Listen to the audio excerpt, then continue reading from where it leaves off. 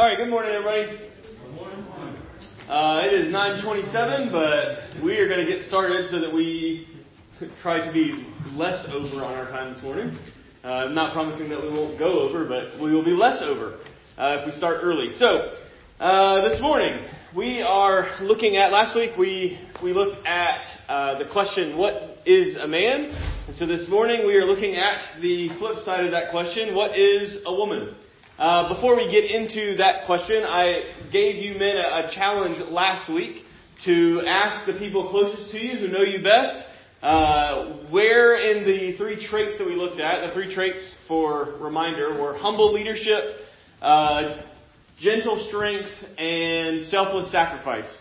And I challenged the men to ask the people closest to you if where you strived in these, where you were strong in these three things, and where you had the room for improvement, where you were weak in these things.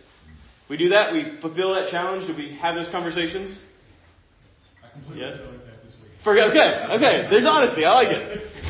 Do it this week. Do it this week. Because, ladies, you will also be given a similar challenge at the end of this morning. So, it could be good for mutual conversations between husbands and wives, as well as just sisters and brothers. So it's good for us to do that. So the question this morning, what is a woman? God's blessing to man. Okay, God's blessing to man. Good answer. Right. How many years have you been married? Yeah.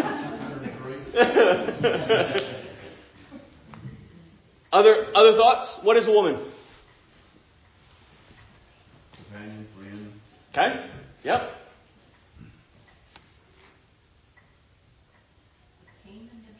Come on, you can say that. Thing with beauty and a joy forever. Okay. Strong. Completion. Okay. Someone to bear children. Bear children. Miss Kelly?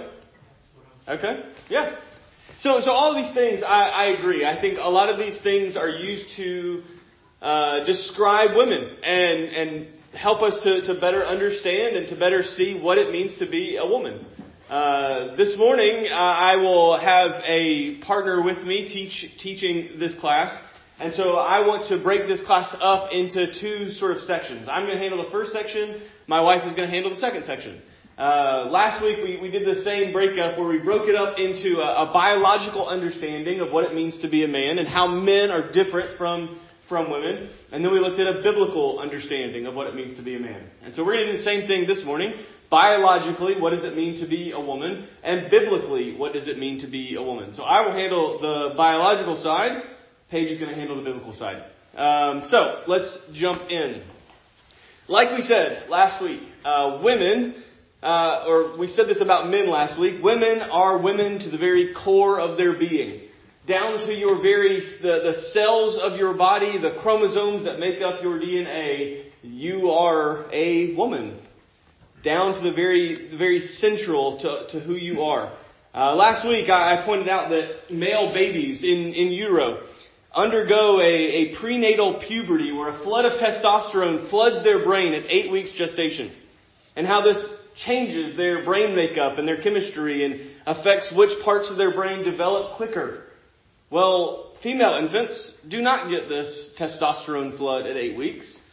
And they don't get a flood of estrogen either, at least not yet. This absence of the hormonal surge actually causes the female baby her brain to shape in an entirely different way than her male counterpart.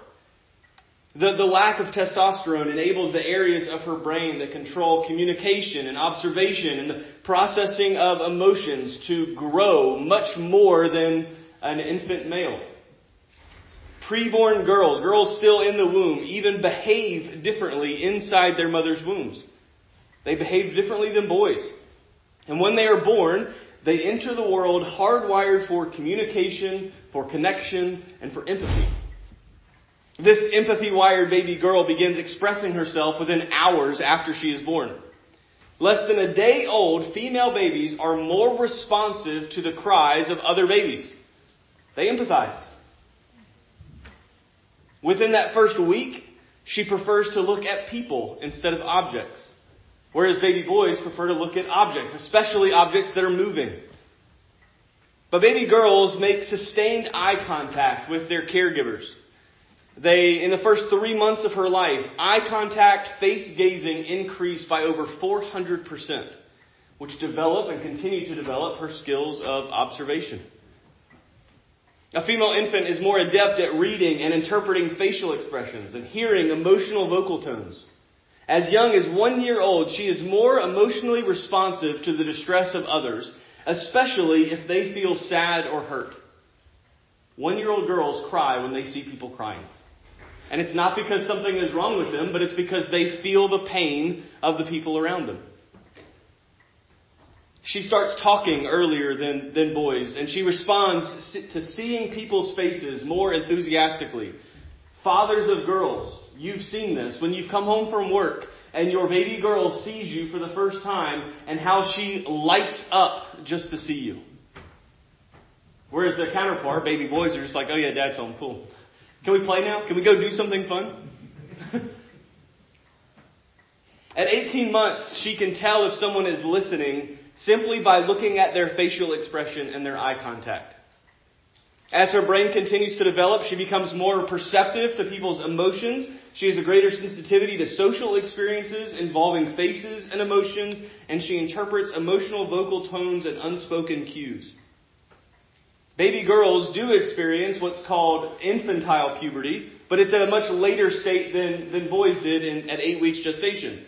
For girls, there's this 24-month period where her brain is literally flooded with enormous amounts of estrogen.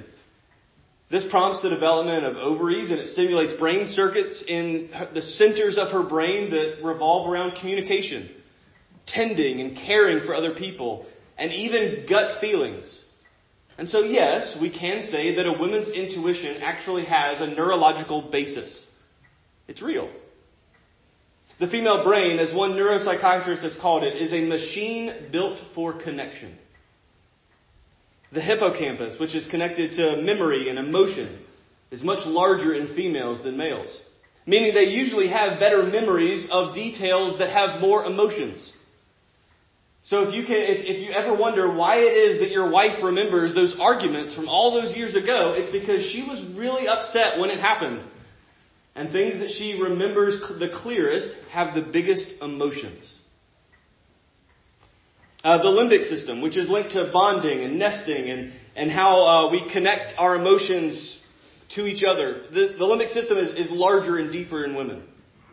The region of the temporal lobe in the brain that's associated with language and verbal fluency is very much larger in women than men. Lower levels of testosterone lead to stronger communication and social skills, as well as greater eye contact. Women like to be looked in the eye, and they like to look you in the eye. Females process information bilaterally, meaning that they use the left and right hemispheres of their brain to process things. If you remember last week, we talked about how men only used half of their brain to do this. Women use all of it. And because of this, the corpus callosum, which connects the two hemispheres of the brain, is up to 25% larger in females. Because they need to be able to move that information back and forth quickly and more efficiently. Not only do women speak more out loud, but inside their own brains, they speak more to themselves. The average female excels in verbal abilities, as well as reading comprehension, writing ability. Female comprehension comes with greater emotional comprehension, since emotions are processed on the right side of the brain, the side of the brain that men rarely, if ever, use. This also explains why women tend to be better at multitasking and maintaining multiple considerations all at the same time. When a girl matures and approaches puberty, she is more inclined to emotional connections and communication. Teenage girls have greater sensitivity to social experiences that involve faces and emotions, and they process facial expressions more quickly. They find emotional fulfillment in one-on-one friendships and are more affectionately expressive. In relationships, females tend to be more focused on preserving harmonious relationships. On a molecular and neurological level, she is motivated to ease and even prevent social conflict. She doesn't want things to be tense. She doesn't want people to be upset.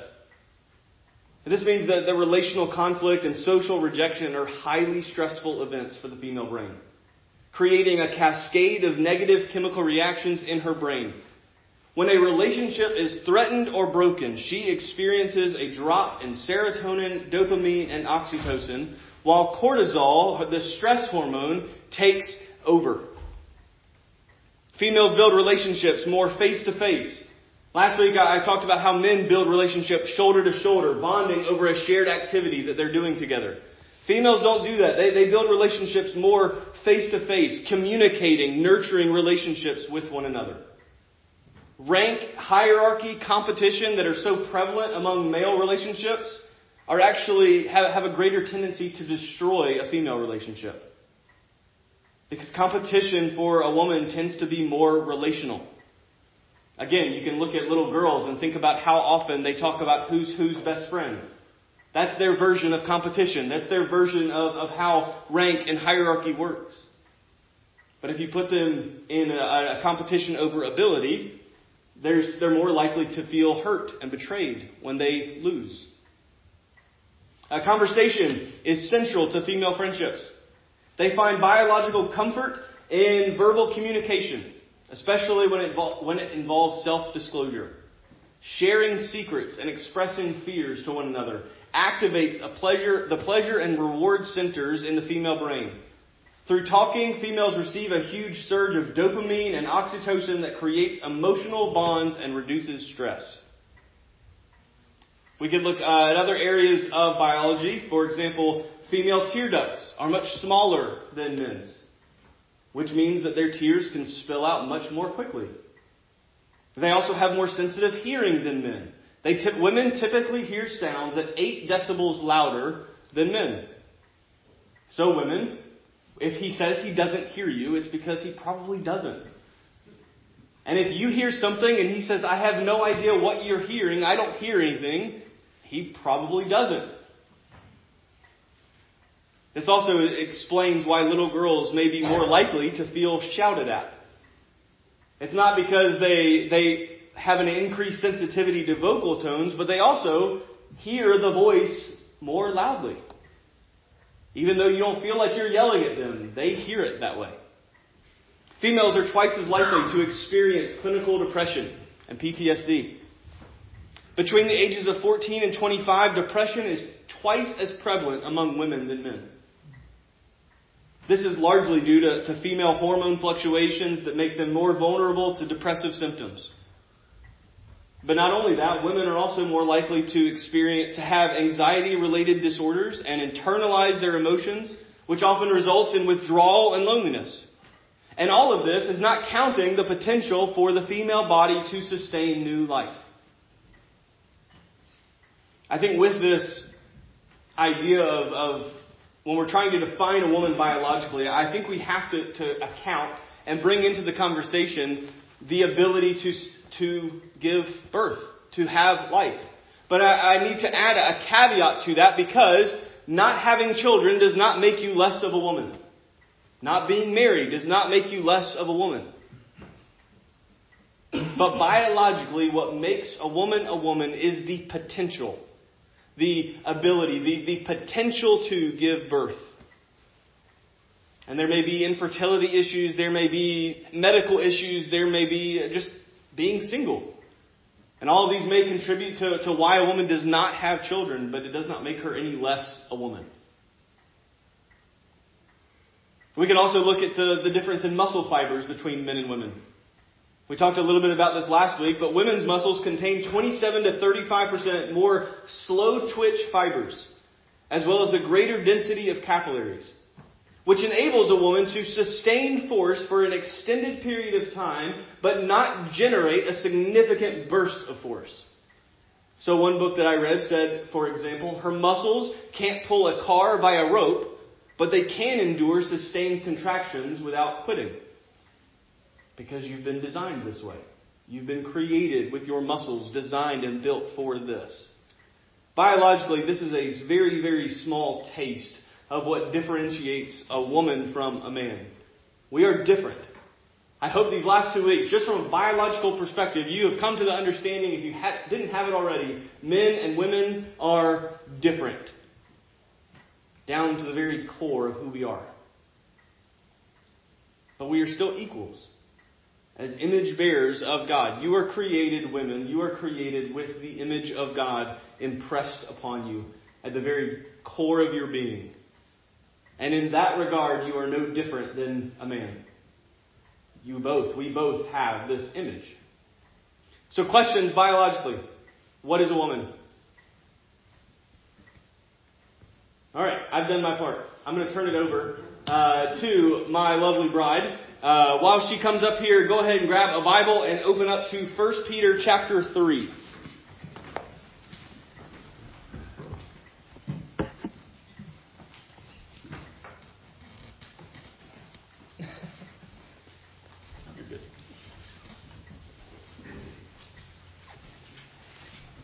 Good morning. All right, so I'm here mostly speaking to the women. Okay, the men are in the room and you are allowed to listen. We're happy you're here. But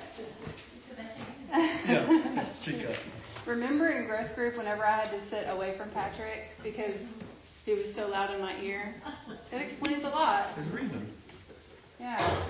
Anyways, so I just want to talk about, last week Patrick said, what is a biblical man? Is that how you worded it? And this week we're looking at what does the Bible say a Christian woman should be. By no means have I arrived in all of these areas. I am, and by the way, Patrick put most of this together. And I added my little notes and everything to it. And so we are in agreement to everything. I'm just the voice today for what God's Word says and what has been prepared for me. So 1 Peter 3, 1 through 6. Will someone read it?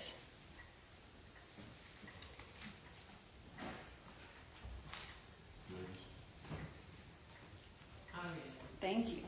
In the same way, you wives must accept the authority of your husbands. Then even if some refuse to obey the good news, your godly lives will speak to them without any words. They will be won over by observing your pure and reverent lives. Don't be concerned about the outward beauty of fancy hairstyles, expensive jewelry, or beautiful clothes. You should clothe yourselves instead with the beauty that comes from within. The unfading beauty of a gentle and quiet spirit, which is so precious to God. This is how the holy women of old made themselves beautiful. They trusted God and accepted the authority of their husbands.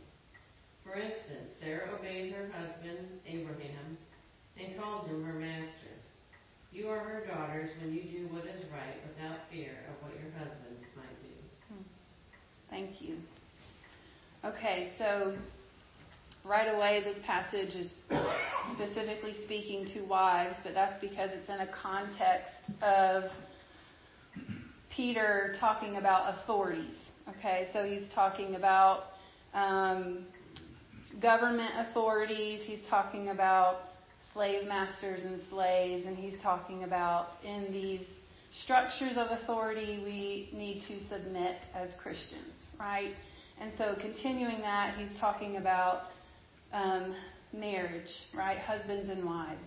But just like last week, the text was speaking specifically to elders, but it applies to all men. This week, this scripture may specifically be speaking to wives, but it does still apply to all women regardless of being married or unmarried.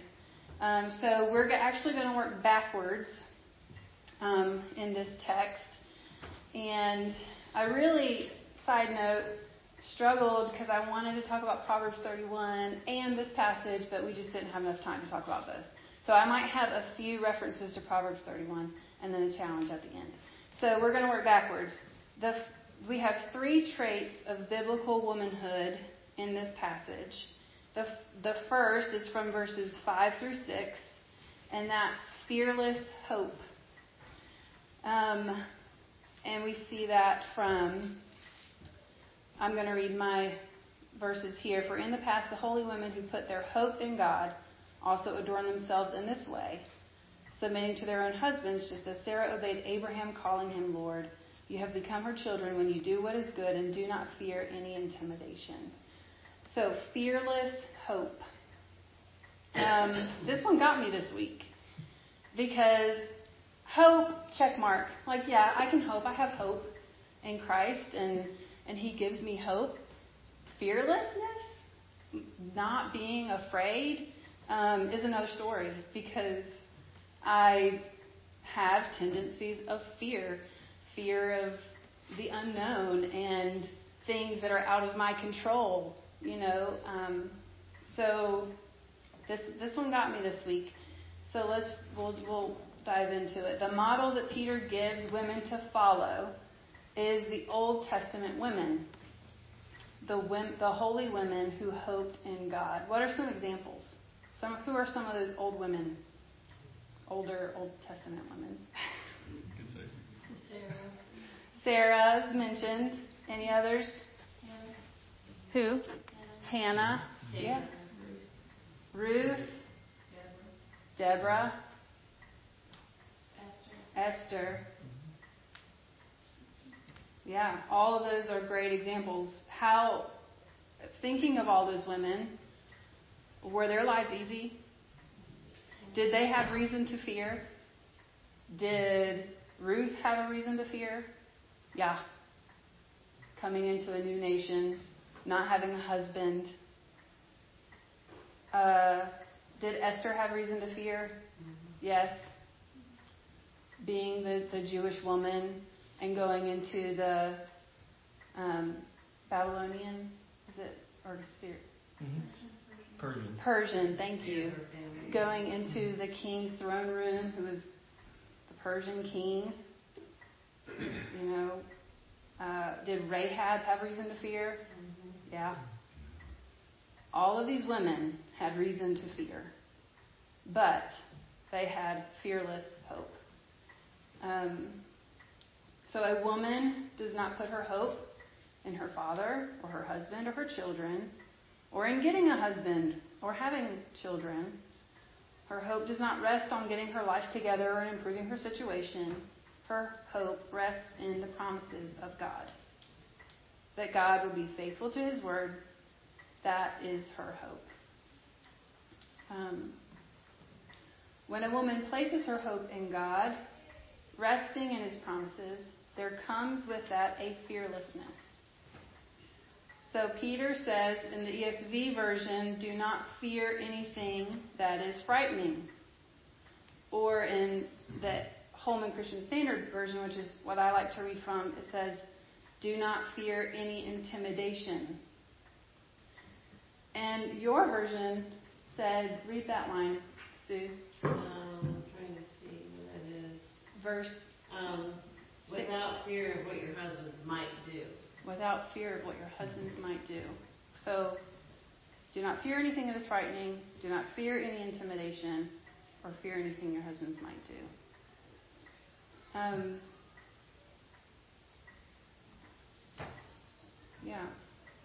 Yeah, someone can mistake in fear for something,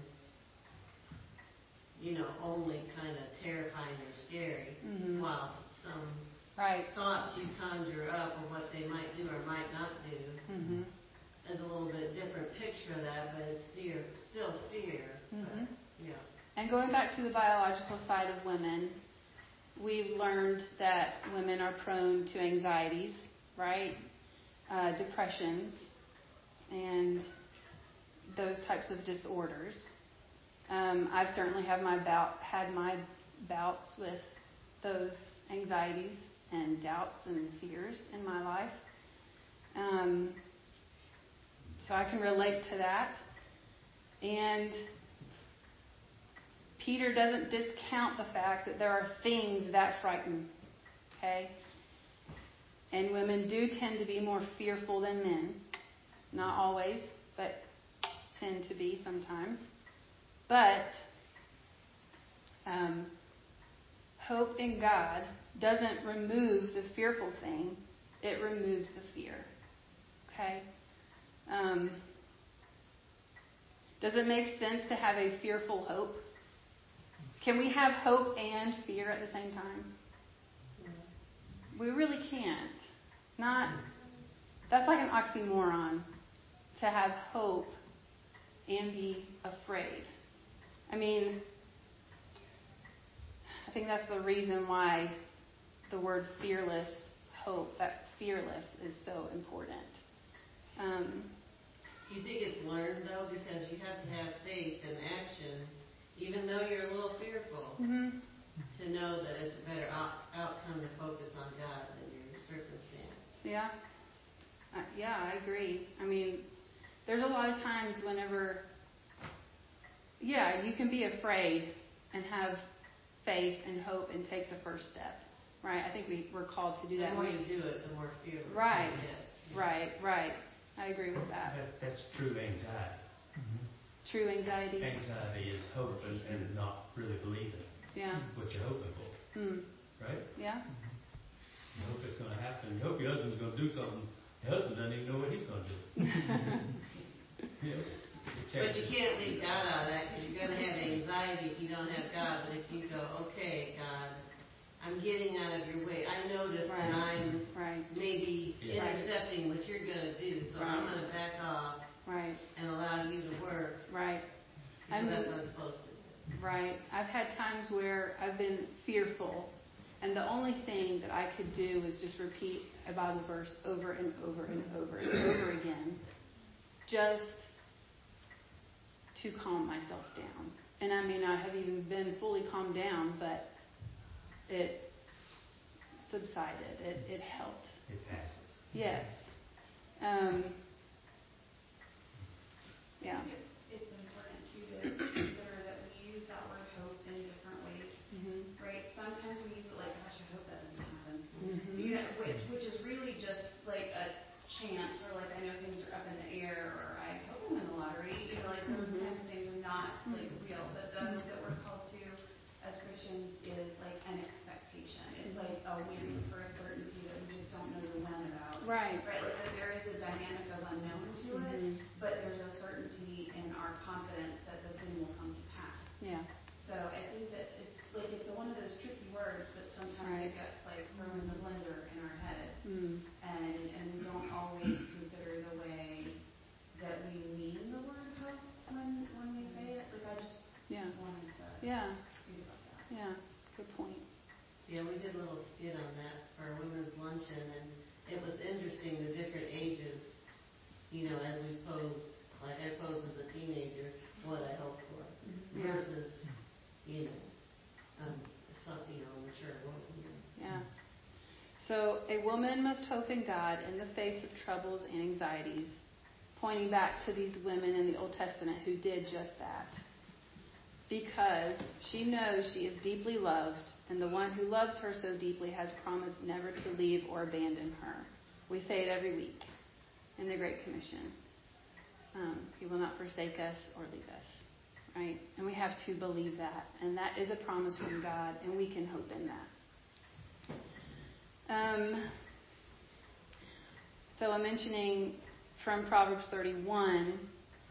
Proverbs 31 says that a woman who fears the Lord will be praised. So in contrast of being fearful of our situations, a woman who fears the Lord will be praised. Okay. The second trait of biblical womanhood is internal beauty. This is from verses 2 through 4. So, in this section, a woman's beauty, so in general, a woman's beauty is a huge part of her identity. But according to Peter, a woman's true beauty goes deeper than the skin. He says, do not let your adorning be external, the braiding of hair, putting on gold jewelry, clothing you wear, but let your adorning be the hidden person of the heart, with the imperishable beauty of a gentle and quiet spirit, which in God's sight is very precious. Okay, so obviously our appearance matters, right? I don't think Peter is saying, get out of bed and go about your day. You know, your appearance matters, but it's not the only thing that matters. And sometimes women have that pull to care too much about how we look, right? But beauty goes deeper than the skin. Peter's not saying that women shouldn't wear nice clothes or jewelry or fix their hair nice. Just that appearance does not supersede character. So we're going to get into this character.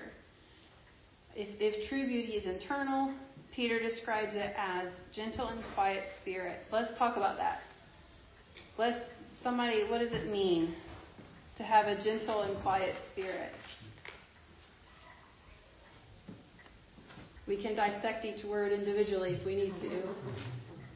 Gentle. We talked about it last week, for men to have gentle strength, right? So gentle from last week was not being harsh, right? Being soft. What's a way in a woman, what's gentleness in a woman look like? Not bristly. Like, I feel like that's the opposite for me, is like when I know I'm not being gentle because I'm like an angry porcupine. Like, they're just like spines everywhere, and I'm just ready to shoot it out at the next person who says something to me. Compassion. Calming and compassion. Nurturing. Good one. Not scary. Not scary. Yeah. Well, they're scary. Yeah, we can be scary. All right, quiet. What's Peter talking about here?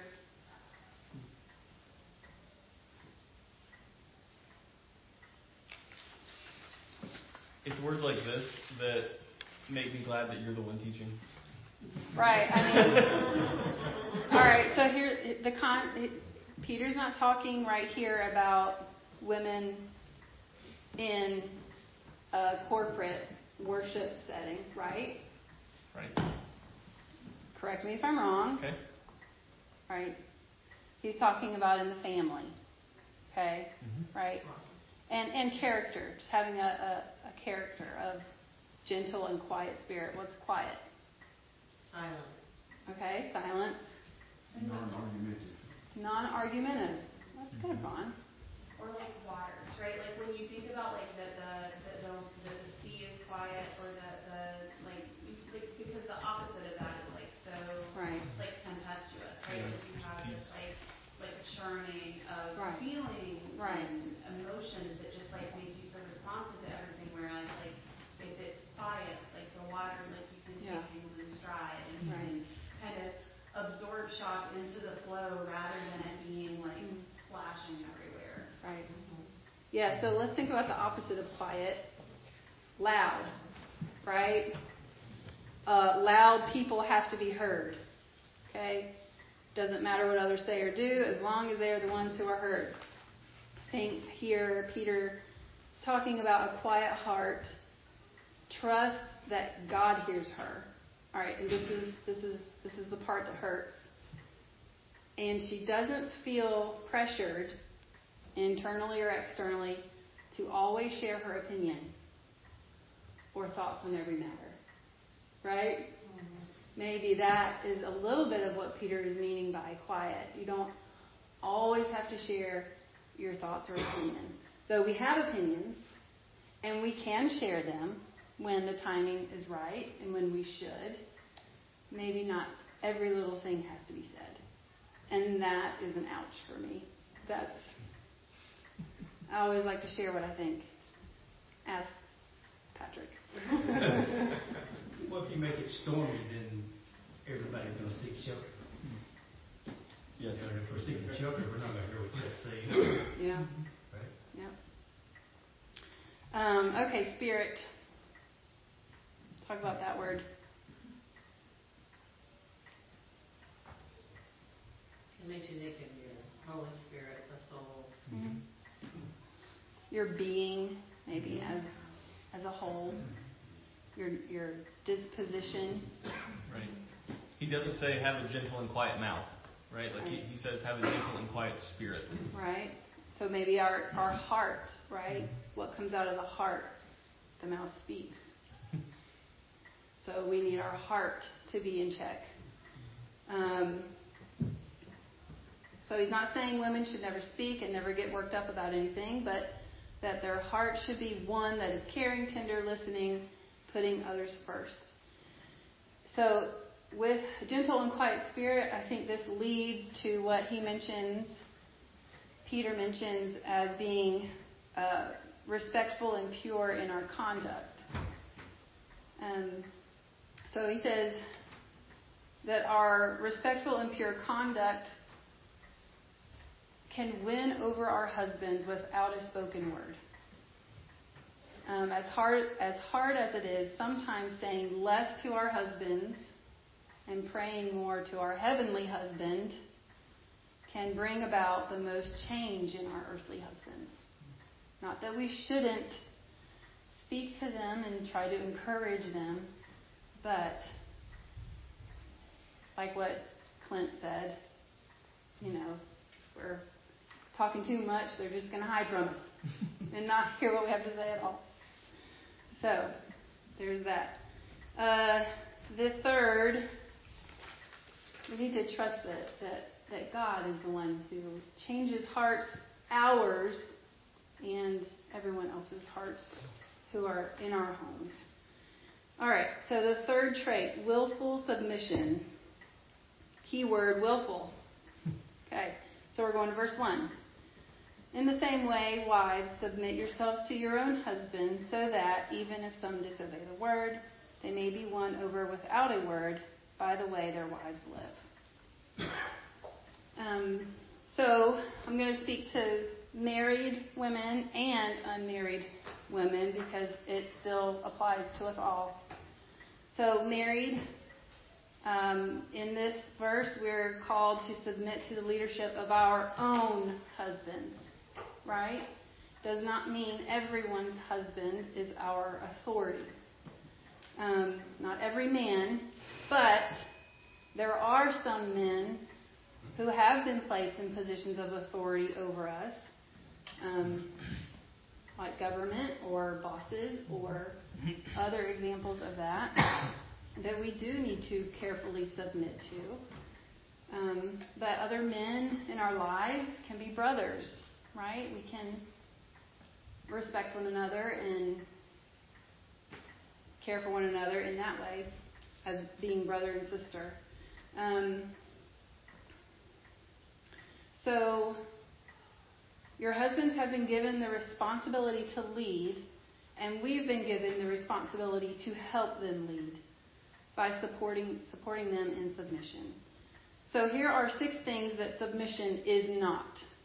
So first, agreeing with everything your husband says. Sometimes they have bad ideas. But only sometimes. It is not leaving your brain at the wedding altar, right? We are called to be wise and discerning. We can think for ourselves.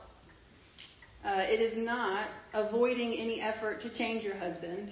He is still a sinner, and he does need sanctification, and that can happen in marriage for both husband and wife, and we need it.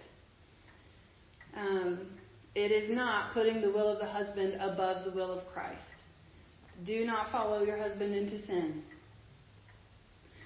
I'm sure this is not new to anyone. It is not that a wife gets her personal and spiritual strength primarily or only through her husband. It's a wonderful thing to have your husband lead you spiritually. But if he is not, you are able to read and study and understand God's word for yourself. He has given you a smart brain. You have the Holy Spirit who interprets His Word in you and for you. And you don't have to come to Christ through your husband, right? Thankfully, we have Christ. We can come to Christ. And it is not that a wife should act out of fear. If you are submitting to your husband out of fear, that is abuse. It is abuse. And you need to seek help. Okay?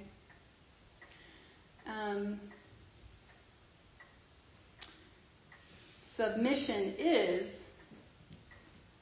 this is from a marriage book that Patrick and I read one time, respect that leads to serving. And then Piper, John Piper that is, says, I don't know why I said that. He says that submission is a divine calling for wives to honor and affirm her husband's leadership and help carry it through according to her gifts. So we're all given gifts, and we are able to help our husbands in their calling of leading us. Okay, submission is a picture of the relationship between Christ and the church.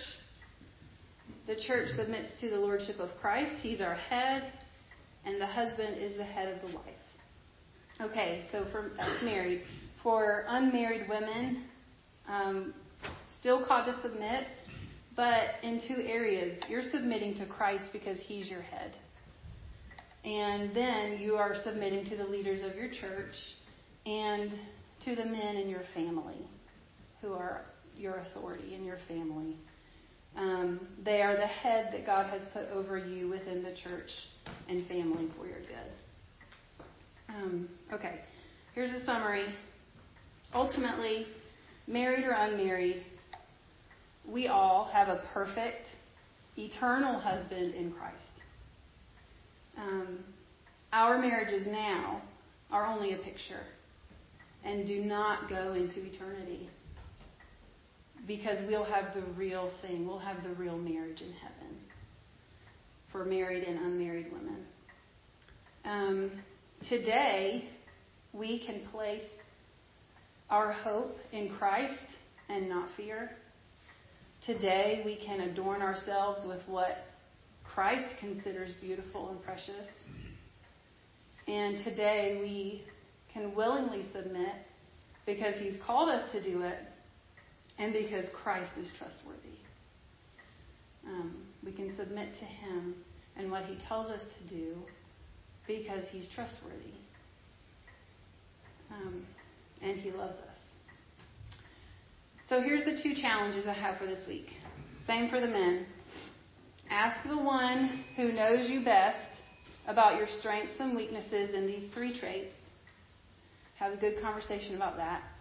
And then the second challenge is read and dissect for yourself Proverbs 31, starting in verse 10. And list all of her traits and let her be an example of one of the holy women that's mentioned in the Old Testament for you to imitate and be like. Two of my favorite traits mentioned were her strengths and capabilities and how her husband was able to trust her. So those are two of my favorites among many. So those are my challenges. Anything else? You're good. Thank you. Yeah. We got a couple minutes. Any questions from anything that we've talked about? We'll open it up if there's anything that has stood out. Everything makes perfect sense. All right, we're good.